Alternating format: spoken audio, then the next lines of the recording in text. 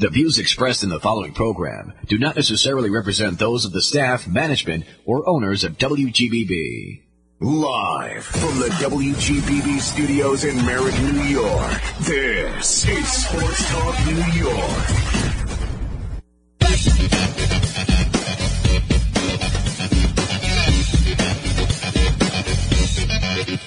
What's good, everyone? And here we are on this Sunday, February 18th, 2024, on WGBB Sports Talk New York, coming to you live from Merritt, New York, on 1240 AM and 95.9 FM on the dial. I'm Andy Suekoff, and it might take me a minute to remember how to do this. It's been a while since we all got together and started talking. How's everybody doing tonight? Of course, before I start, I got to give a shout out to my man Brian Gray behind the glass. Brian, how we doing? We got the double thumbs up today. Double thumbs up means we're having a good day. We're having a good day. Before we begin, just make sure you can follow WGBB Sports Talk on Twitter at WGBB Sports Talk.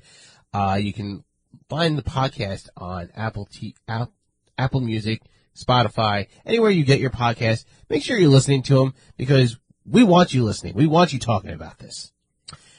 I know that February is a bit of a tough time, especially after the Super Bowl. You know, last week we all had that one thing we're all talking about. 50% of the country is all watching the same thing.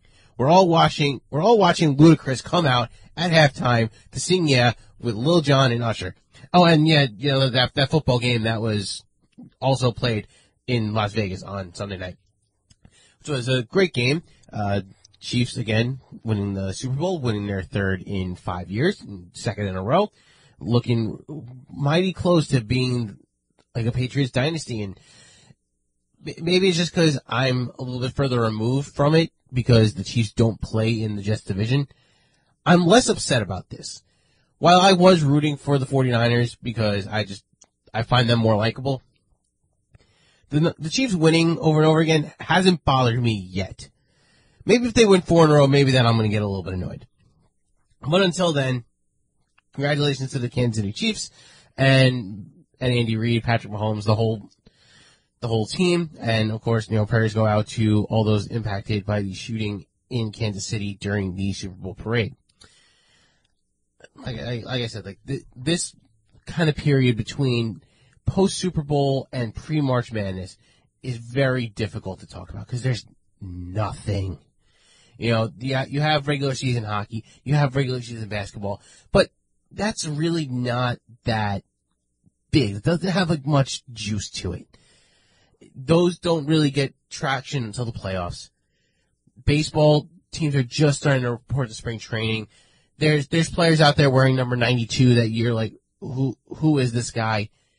But the NHL did do something today and this over the weekend that really did draw good numbers. They had the Stadium Series at MetLife Stadium in East Rutherford, New Jersey. The New Jersey Devils and the Philadelphia Flyers played to a crowd of 70,000 last night. And then the New York Rangers and New York Islanders today. It wound up being a very wild game that I'm sitting there watching it going, I have no idea what's about to happen next. I have no idea how any of this is happening. But 80,000 people got to watch a thrilling 6-5 overtime win by the New York Rangers, giving them their 7th straight win. And like I said, watching that game, I was so confused because early on in this game, the Rangers did what they do best.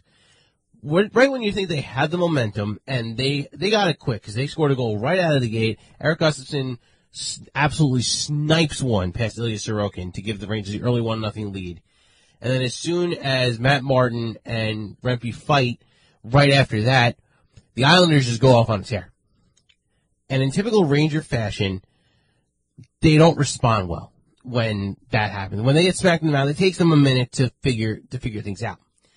Unfortunately, they gave up 3 goals in 3 minutes, and that I've been looking at Igor Shesterkin this year, and I'm a big Shesterkin fan. I really like the way he plays, and he won the Vezina Trophy 2 seasons ago. You know, just following along the lines of great Rangers goalies. But this year's been a little bit different. He's been shaky. He's been giving up goals that he doesn't give up. And those 2 goals that he gave up to Horvat and Barzal should never have happened. Like Igor should make those saves 10 times out of 10, and he should be able to do that with his eyes closed. So the fact that happened, it gave me some pause. I actually went into the game like thinking that the Islanders were going to win this game anyway, because the Rangers don't play the Islanders very well, and they haven't for a very long time. The Rangers were on a 6-game win streak. Figured, okay, they're due a clunker, and this one certainly was for about 57 minutes.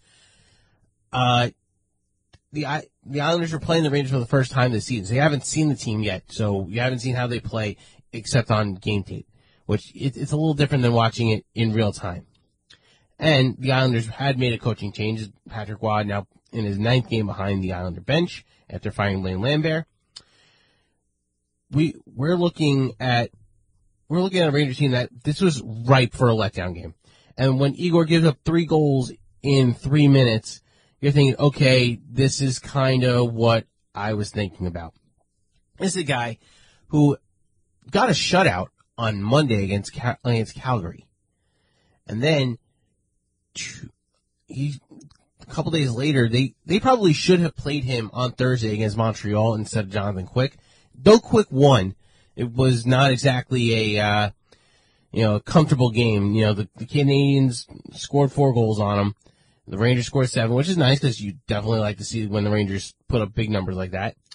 But maybe Igor should have played that game so he didn't have 6 days off between the game against Calgary and the game today against the Islanders.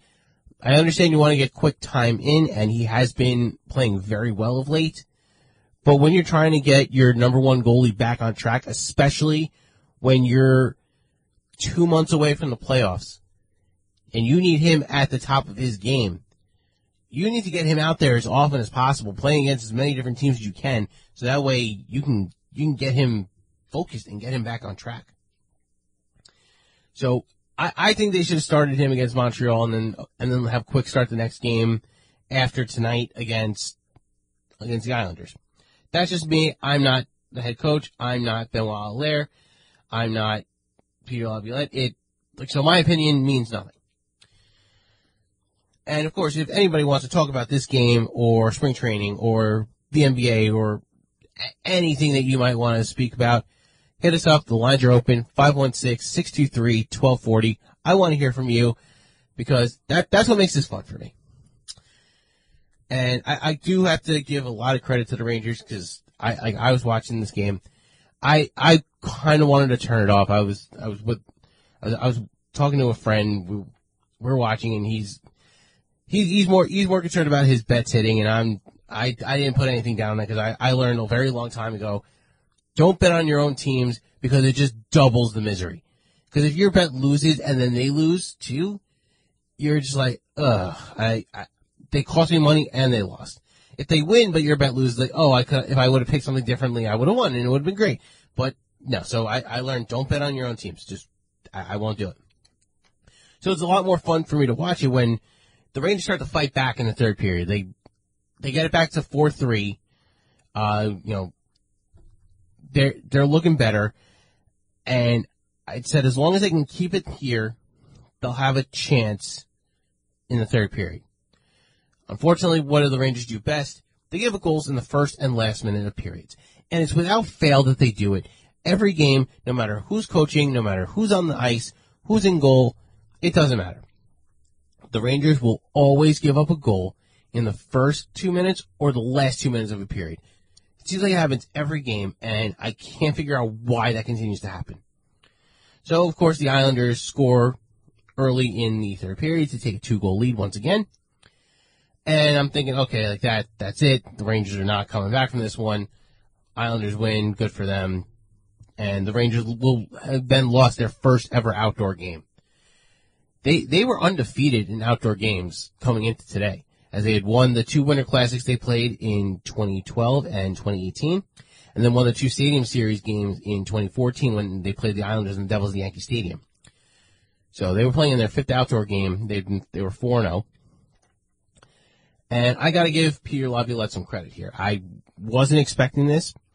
He pulls Igor Shesterkin with about 4 minutes to go when the Rangers are attacking in the Islander zone. And Kreider gets a tip in, gets the Rangers back within one with about 4 minutes to go. It's like, okay, like they got a shot here.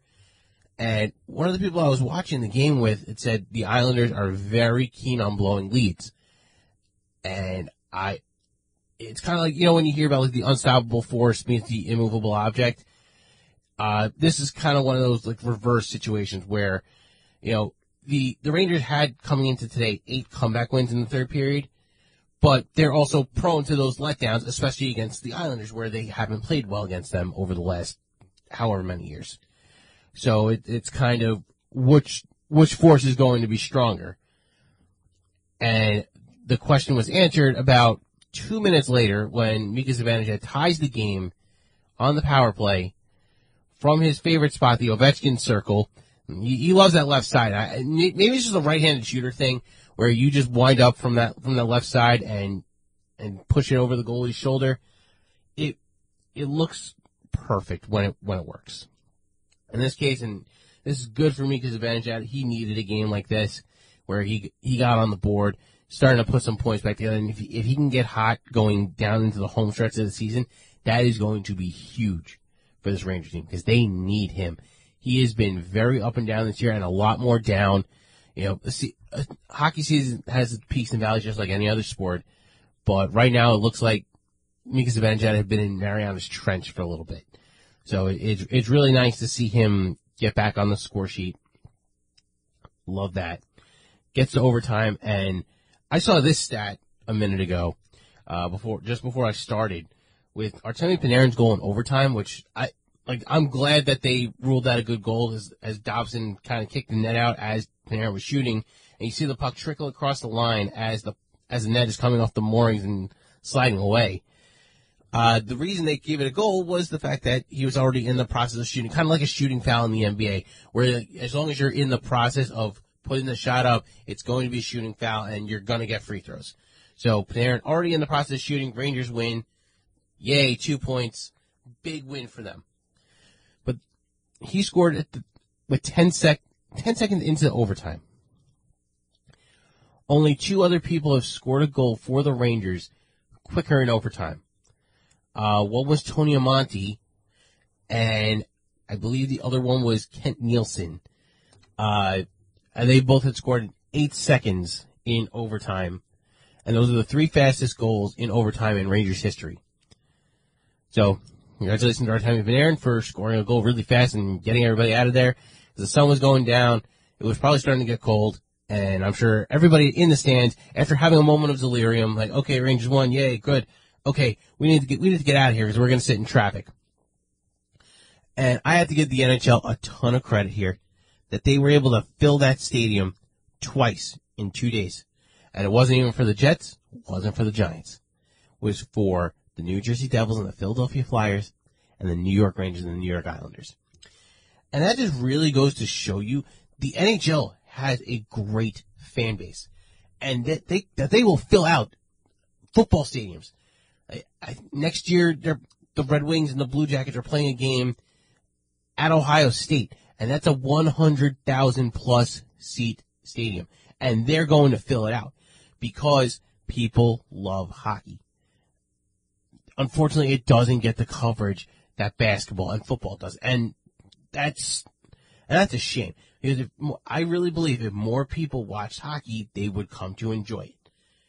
And there's a reason why the NHL is a distant fourth of the big 4 sports behind the NFL, the NBA, and Major League Baseball. Because people just don't watch. They don't find it interesting. And that's fine. I understand it's not for everybody, but I also believe that if more people gave it a chance, they would enjoy it. Kind of like how, soccer is the most watched, soccer and cricket are the most watched sports in the world. But you don't hear people in the U.S. talking about, the cricket test match they watched yesterday because nobody watches cricket here. I saw it at work the other day, and I'm trying to figure out the rules as I'm going, and all I know is that I didn't get it. And it looked like they were throwing the ball really hard, and I'm like, all I know is that I'm striking out because I am not touching that ball. one of the things I did see from this game, and this was concerning to me, and if I'm looking at the Rangers, the Islanders absolutely dominated them in faceoffs. It was something like 68% to 32 in favor of the Islanders winning faceoffs. And the Rangers have been much better at winning faceoffs this year. So seeing that makes you go, oh, that's not good. Like I said, that was the Rangers' 9th comeback win in the third period this season, which I believe is tops in the NHL. That's a good thing for a first place team. And that's a reason why they're in first place. Because they know that they're not out of any game. That, okay, we're down 2 goals in the third period. That's fine. We'll take care of it. We'll be good. We got this. We're going to win. And I do like that never quit attitude.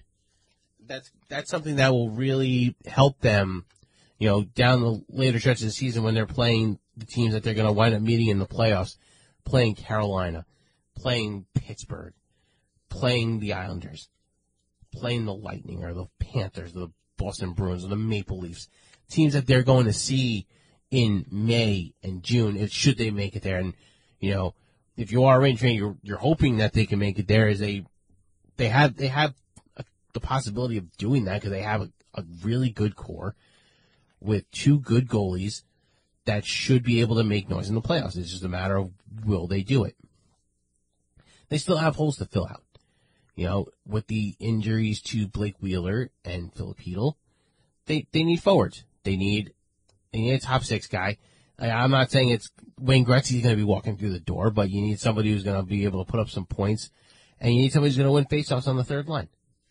Hedl was going to be that guy, and unfortunately concussions just said, nah, that's not happening, and Wheeler hurts his leg this week, and he's out for the season, which is maybe not in the production aspect, but in terms of the intangibles he brings to the roster, that's a big loss. So now you have 2 holes to fill, and you have very little cap room to do it. So I'm curious to see what General Manager Chris Drury does here in leading up to the trade deadline. Of course, if you want to talk about it, hit us up, 516-623-1240. We want to hear from you. Like I said, the Rangers still in first place in the Metro, and this was a game they should have lost. 100%. You go down 4-1 early in the second period, generally you're not coming back from a 3-goal lead. I know they say the 3-goal lead and the 2-goal lead are 2 of the most dangerous leads in hockey to have. You know what? I'd rather have it than be trying to come back from it. Because at least if you have it, you have some cushion. You don't want to play too lax, but you have that ability. Like, let's say you do mess up and you give up one, you still got 2 more you can work with. Patrick Waugh, now 3-3-3 in his debut as the Islanders head coach. Nice even numbers on each side. Yeah, I guess it looks better that way when you see 3-3-3 and not just 3-6 because you lost 3 overtime games. That would look a lot worse. And this is an Islanders team that was playing really well at the beginning of the season. So I'm very surprised to see how they've fallen off, in December and January. And that led to the firing of their head coach, Lane Lambert, and bringing on Patrick Waugh to finish out the season. I know I might be in the minority on this one. I love the outdoor games. I want to see more of them. I know some people might say, just do the Winter Classic and then you don't have to do these Stadium Series ones. No, I disagree. I think the Stadium Series are fun. It brings hockey to venues that generally wouldn't have them.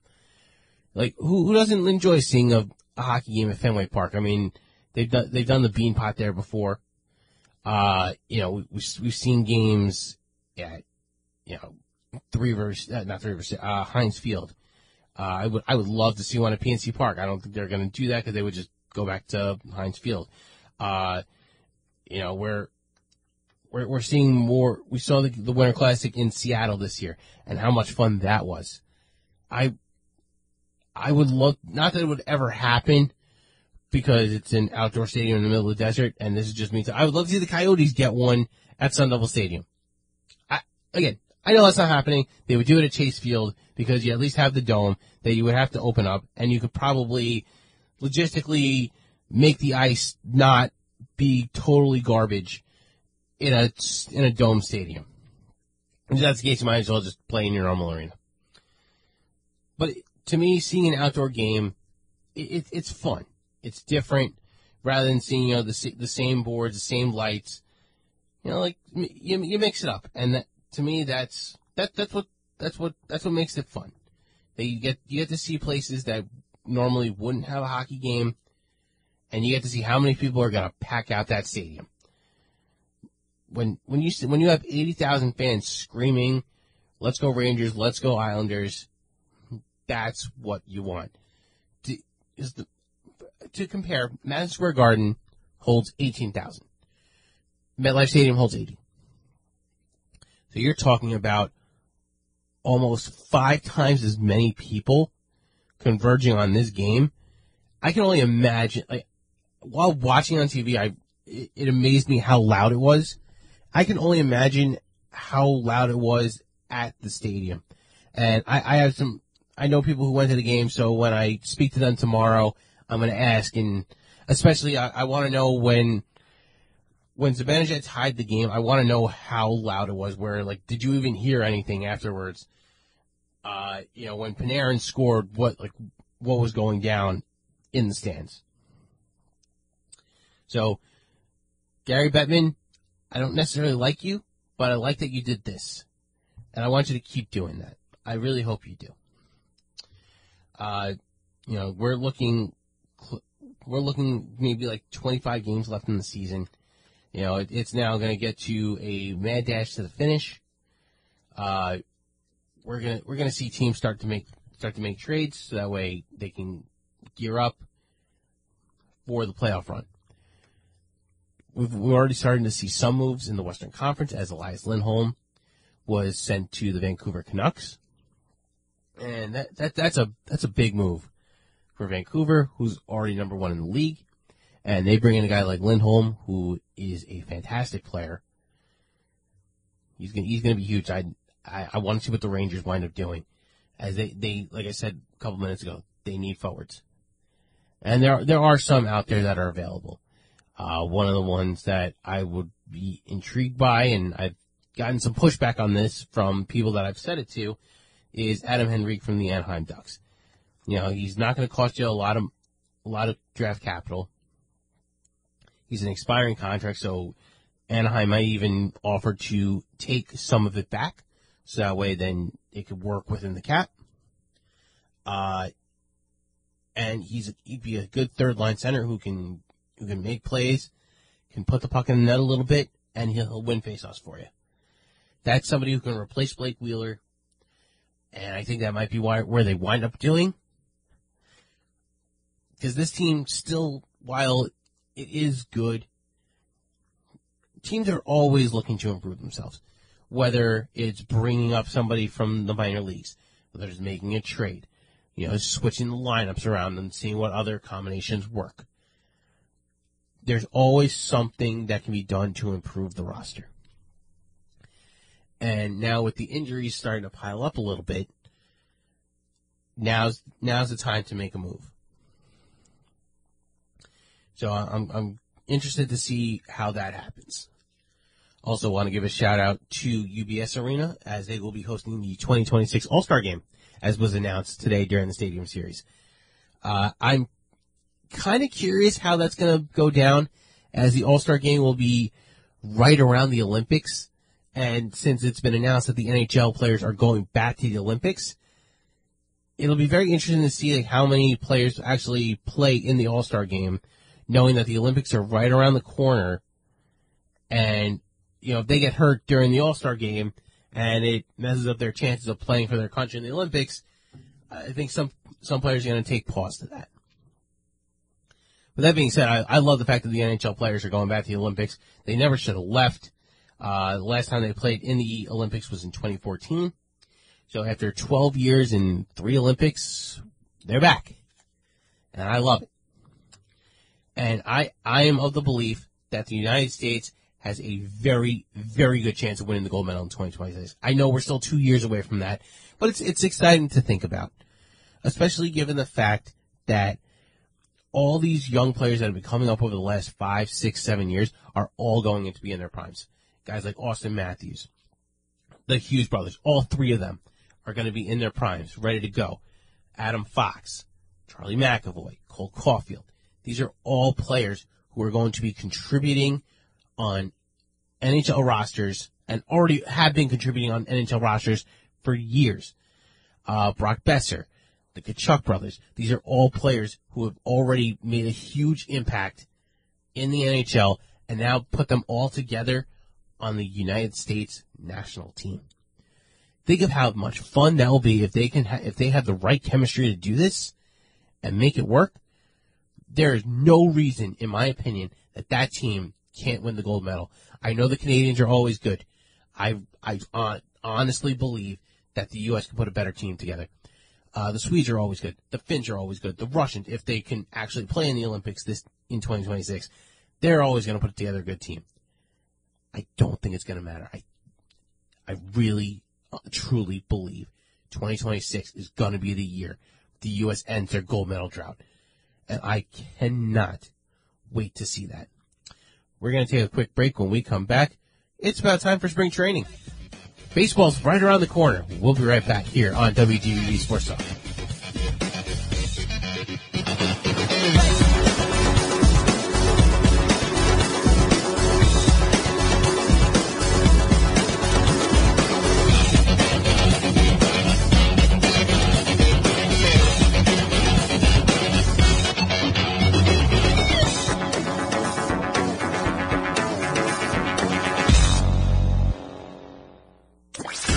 Listening to Sports Talk New York.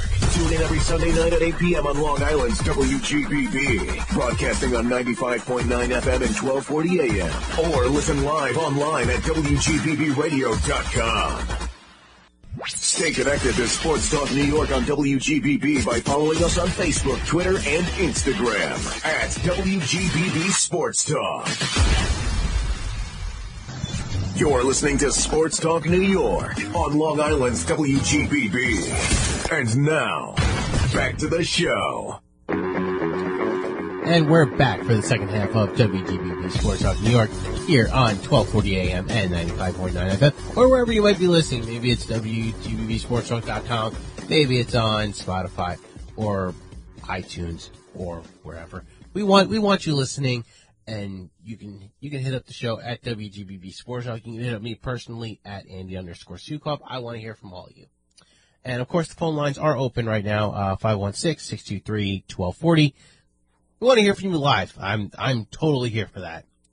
Right now, like I said at the opening of the show, February until March Madness is a little bit of a dark time in sports because there's really nothing going on. But all eyes converge on the states of Florida and Arizona. And that's not for politics, thankfully. It's for baseball. As spring training is underway, as all 30 teams have reported to their locales in Florida and Arizona for spring training to get ready for the 2024 season. We're seeing some new faces we're seeing some familiar faces in new places. We're seeing some new faces starting to make their way through to their teams. There's still some big names that don't have homes yet. And we're now already in spring training. Players are starting to get ready. And guys like the reigning Cy Young Award winner, Blake Snell, World Series hero, Jordan Montgomery, and borderline MVP candidate, Cody Bellinger, still looking for contracts to play for the 2024 season. And you would think that players of their caliber would have already signed 2 months ago and would already know where they're going. Unfortunately, when you're looking at somebody who's over 30 and wants a 7-year contract for $35 million a year and pitches like 150 innings a year, it's a little hard to justify that. If I was a general manager, I don't think I would be giving him that kind of money. But you would think that somebody who is desperately in need of pitching would at least be kicking the tires to see where if they can make a move on this. And I because it's not my money and, it's totally fine, I would be very pleased if my team, New York Yankees, would sign one or two of those remaining big fish free agents, specifically the pitchers. Because after the Juan Soto trade, where they traded a lot of pitching, including Michael King, they let Wandy Peralta go, they let Luis Severino go in free agency. The Yankees pitching is a little bit of a question mark. They signed Marcus Stroman, but I don't know what Stroman's going to be.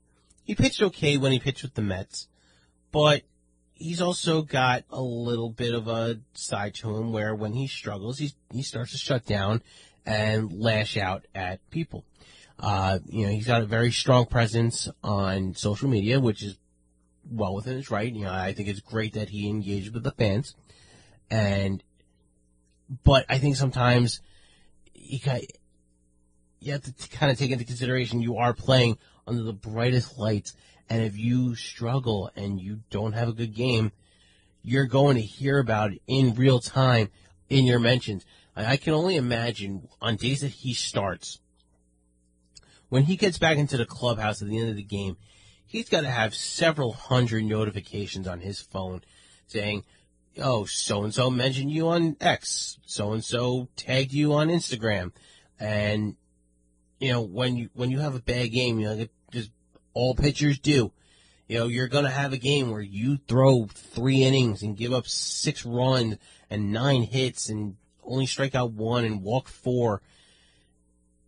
Those games happen to every pitcher. And it's how you bounce back from it and how you respond to it. And if you're going to go out and when somebody says to you on Twitter, you suck, and your response is to block them or, complain about something inane, that's not going to gain you any fans. Right now, Stroman does have a little bit of a honeymoon period with the Yankee fans, especially because the games don't matter yet. But like we saw with Carlos Rodon last year, he got hurt during spring training and missed a significant portion of the season. And then when he came back, he struggled. And when he was taken out of games, it seemed like he didn't care. And he said that he did care. But, you have to show it. And Yankee fans are notoriously fickle. We want to see our team win the World Series every year, even though that's not a thing that can happen. We want it. World Series or bust. That's been the Yankee way since the 70s. And that doesn't necessarily work in today's game because there is so much parity and there is so much talent distributed across the league.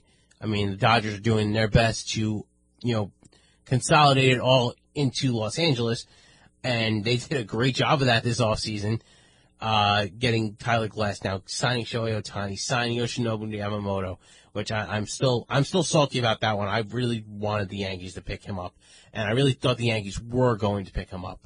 And then once Ohtani made the move to the Dodgers, it was that was the end of that. So I would be very okay with Blake Snell coming into the Yankees or Jordan Montgomery. I actually would prefer Jordan Montgomery because he's already pitched in New York, and we know he can do it. I don't know if I want somebody who doesn't really go 6 innings all that often. That kind of scares me. That he doesn't pitch into the 7th inning very often. We've seen Jordan Montgomery do that, and he's already pitched decently enough here in New York to know that he's able to do it. So that would be my choice. If they said we're signing Blake Snell, okay, I'm not going to be opposed to that. But that's the best part about spring training. We get excited about baseball. It's been 3.5 months since the end of the World Series. It's been 4.5 months since the Yankees played a meaningful game. Probably even longer because, they were out of it by September. And, they barely finished above 500. There was talk of could Aaron Boone be removed as as manager? Could Brian Cashman be removed as general manager?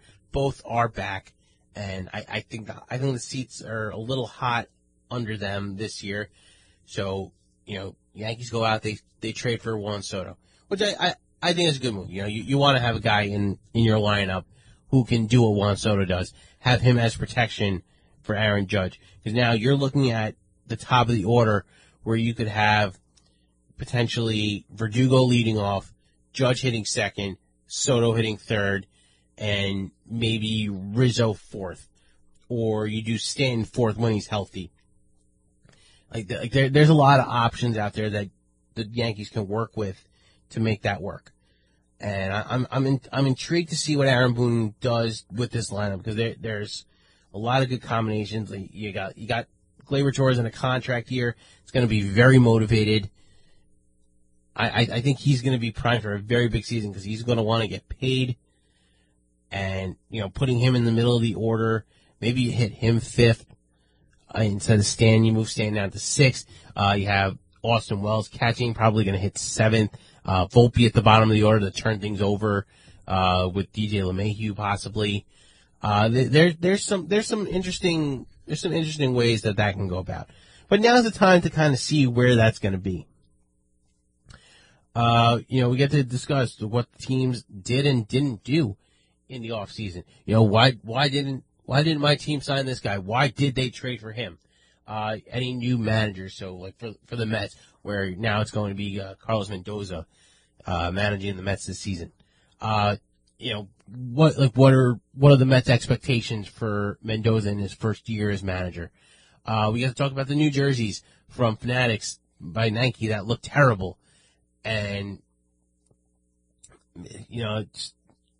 even if that's something that doesn't really need to be discussed because they're just jerseys, and eventually we'll get used to it, just like we got used to the ads on the jerseys and the ads on the mounds and the ads all over the place. That we'll get used to it. We'll complain for 2 weeks and then it'll be whatever. We get to talk about Rob Manfred finally retiring from the position of commissioner in 2029, and I just wish that said 2024 instead, because that would have been so much better, because nobody likes that guy. I never thought I'd live in a world where I would hate the baseball commissioner more than I hate the NHL commissioner. Nobody likes Roger Goodell, but he's a very effective commissioner. He continues to grow the league in the NFL. They're a $10, $12 billion industry, which is great. While MLB continues to grow in terms of revenue, fans are haven't been really interested in some of the changes. Like when he did the 7-inning doubleheaders during the COVID season, the runner on second rule in the regular season. I still hate that rule. I think that is so dumb. And I don't know why that's a thing that should have happened. And I hope the next commissioner, whoever he or she may be, I really hope they get rid of that rule, because that's just not baseball. I understand why it's being done. You want to speed up the game. You want to, keep things moving, and I get that. But, that's the thing you do when you're playing wiffle ball in the backyard with your younger brother. You have your ghost runner because you're playing one-on-one, and you can't be running the bases and also swinging the bat at the same time. But, these are major leaguers. You don't need to do that. Major leaguers should be capable of scratching out runs without having somebody already 180 feet of the way there. So I really hope the next commissioner gets rid of that rule, because I really hate that rule. The DH thing, I'm fine with. I know that's a big one that people get up in arms about. I think that one's fine. That's the best part about February for baseball. We get to talk about all these things that are happening, and everybody's got a clean slate. Just because a team went 79 and 83 last year doesn't mean that they're going to do that again this year. The Arizona Diamondbacks and the Texas Rangers went to the World Series. The Rangers win. Who knows what they're going to be this year?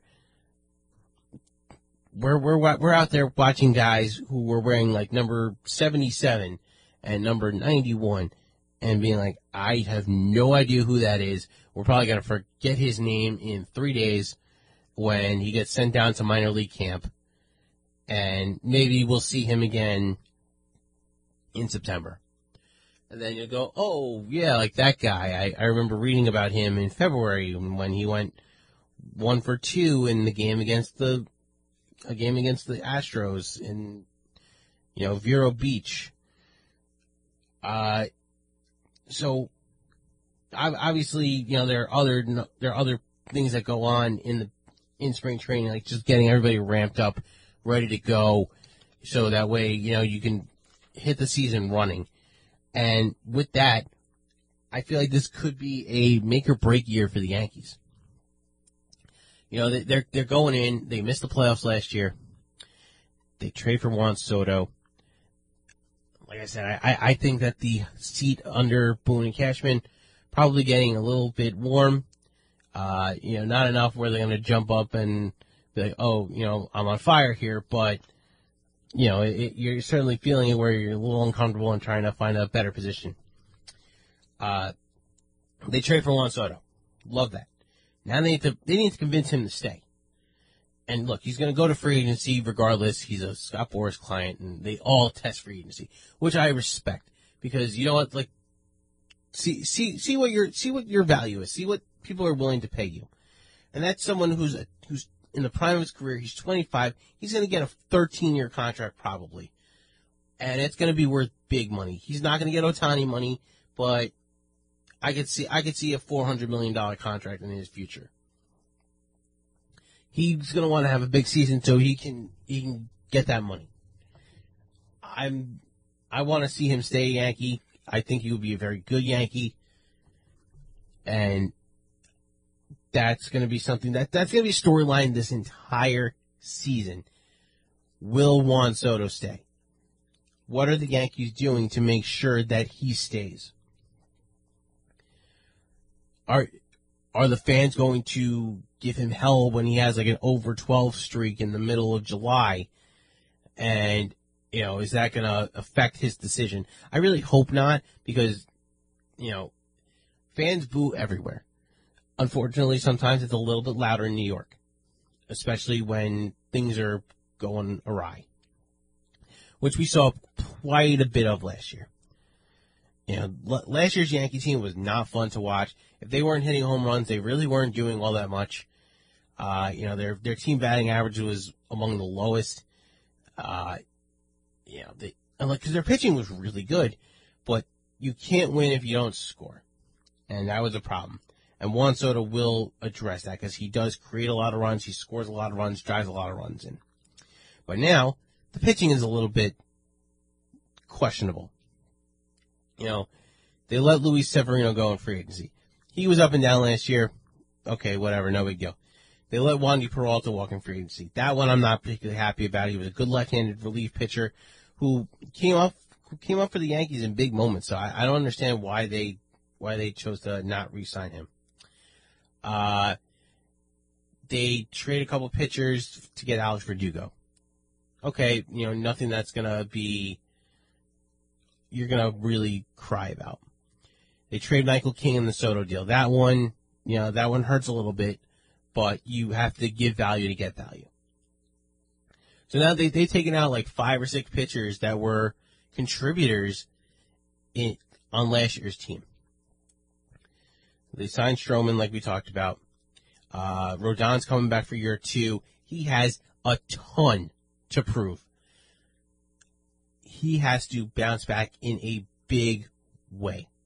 And if he doesn't, that signing is going to go down as probably the worst signing of Brian Cashman's career. Worse than Carl Pavano. Worse than Jacoby Ellsbury. Worse than trading for Sonny Gray. Because of the sheer number of years and the amount of dollars that they gave Carlos Rodon last year, I believe it was 7 years, $162 million, to get how badly he pitched last year, and if he continues to struggle this year, that's going to be a huge red flag. So he's gonna have to bounce back. And if you're a Yankee fan, you're really, really banking on that. Because if he bounces back, he's a good number 2 behind Garrett Cole. If he doesn't, it's going to get very ugly because they don't have the depth behind Garrett Cole to really make that work. Nestor Cortez was coming off injury last year. I'm curious to see what he does this season. He was a little bit up and down last year when he was pitching, and then he got hurt, and then he kind of quietly didn't really do much. So now we'll see if he can fill in as like a 2 or a 3. Stroman we spoke about. Clark Schmidt was better in the second half of last season. Let's see if he can keep it going, because the first half of last season was just atrocious. He just was routinely not getting out of the third and fourth inning, and as the season went on, he kind of found his groove and got better at it. I want to see what he does this year. I'm pretty bullish on him. I think he'll be okay. I would have loved to have seen them sign Michael Wacha for a 1-year deal as an extra starter, which they wound up not doing. There's still 2 big name pitchers out there, which we've spoken about. Hint, hint, like they would be good additions to this Yankee roster. Like maybe you want to bring one of them in. But reality is they needed all the work. Like they're banking on a lot of really combustible situations working all together to make this team work so that way they can win the World Series and even get there. I mean, they haven't been there since 2009. They're going on 15 years without. They've lost in the ALCS quite a few times over the years. And, Yankee fans are ready. The team itself is probably ready. The Steinbrenner family is ready. Cashman is definitely ready. He could use a World Series appearance. And that's just, it's going to be an interesting season in the Bronx. I'm cautiously optimistic. I want to see how this team does, and I'm going to do my best not to overreact in April when they're not hitting well, because there's no purpose in doing that, because that's just being a bad fan.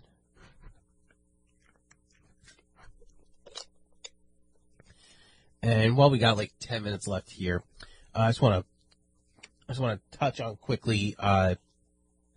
Anybody who's listened to the show before knows I'm a big MMA guy. I've had quite a few MMA reporters and fans over the years come on, do the show with me. Last night in Anaheim, UFC 298, really good card if you got to watch it on ESPN Plus. Main event, I was stunned at how that went down. Alex Volkanovski had been the champion for a couple years, was one of the most dominant featherweights in the division. Was in the conversation of one of the greatest in the division. Probably was the greatest.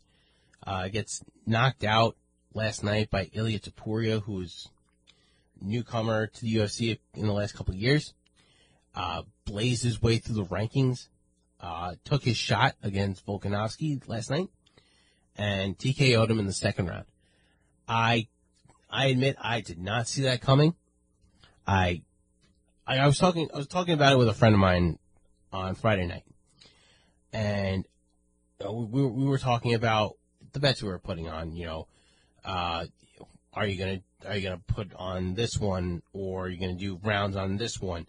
And when I mentioned I was going to bet Volkanovski, he had said to me, like, that's a gutsy pick. Topuria is different.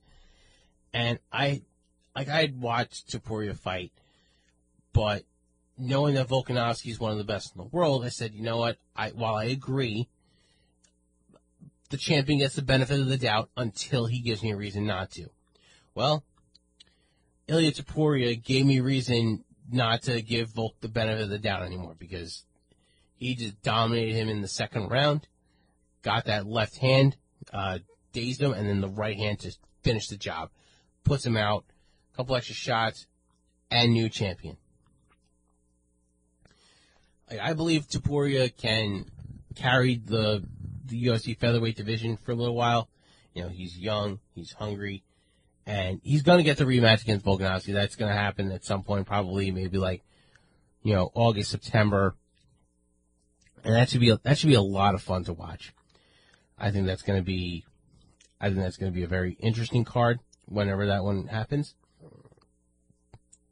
We're going to see Topuria get a lot of press coverage on this, as he's one of 5 active fighters that fight out of Spain.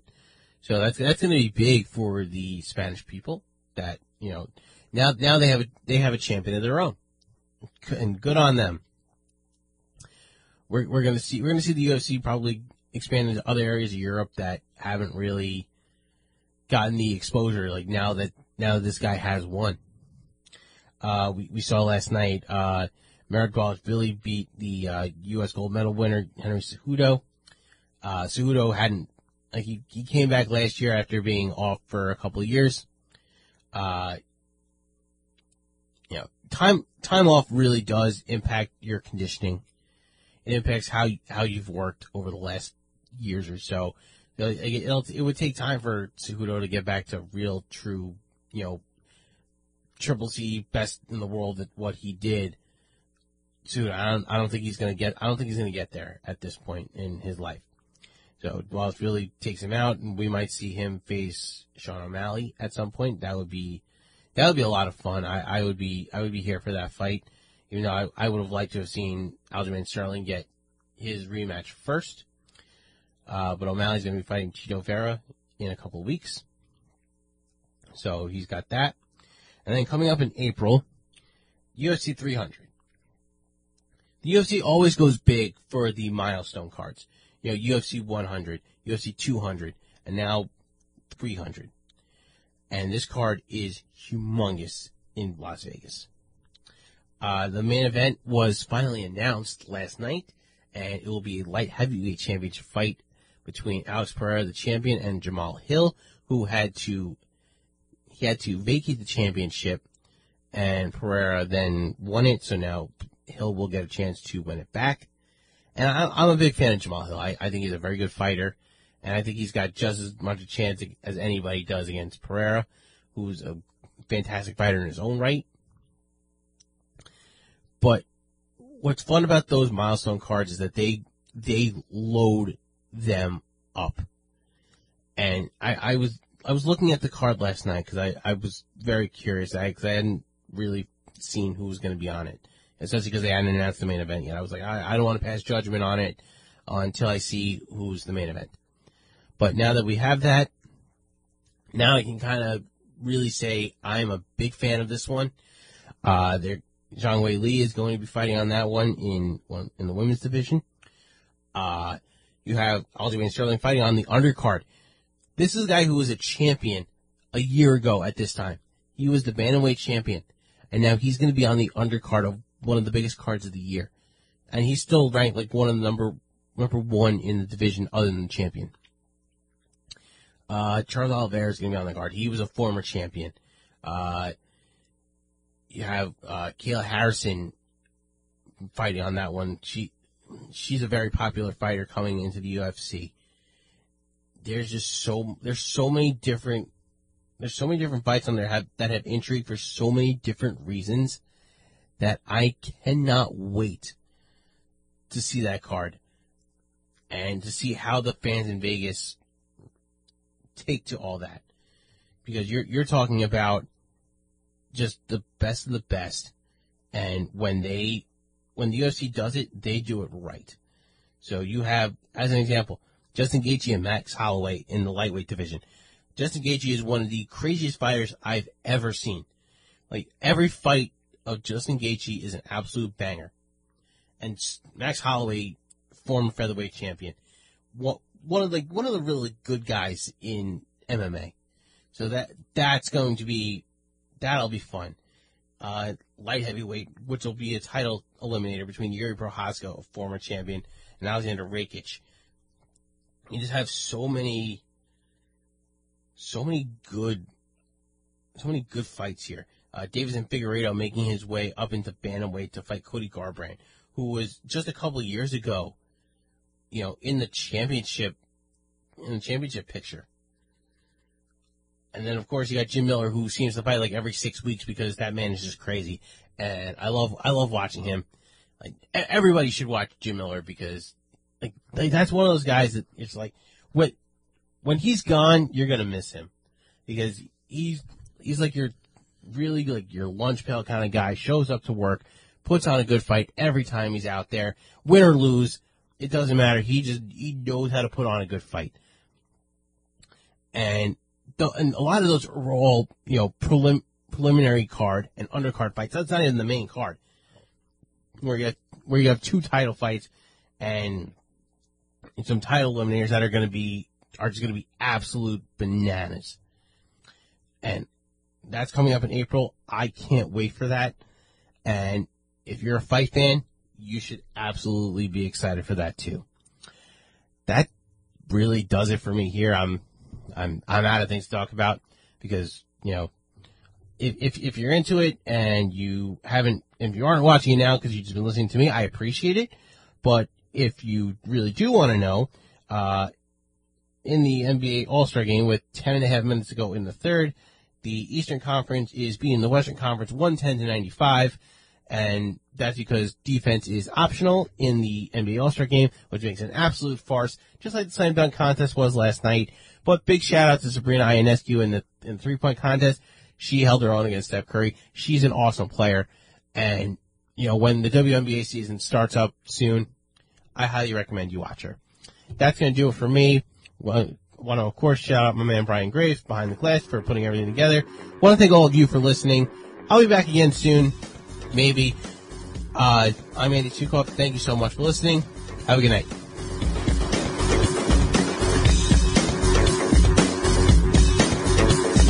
The views expressed in the previous program did not necessarily represent those of the staff, management, or owners of WGBB.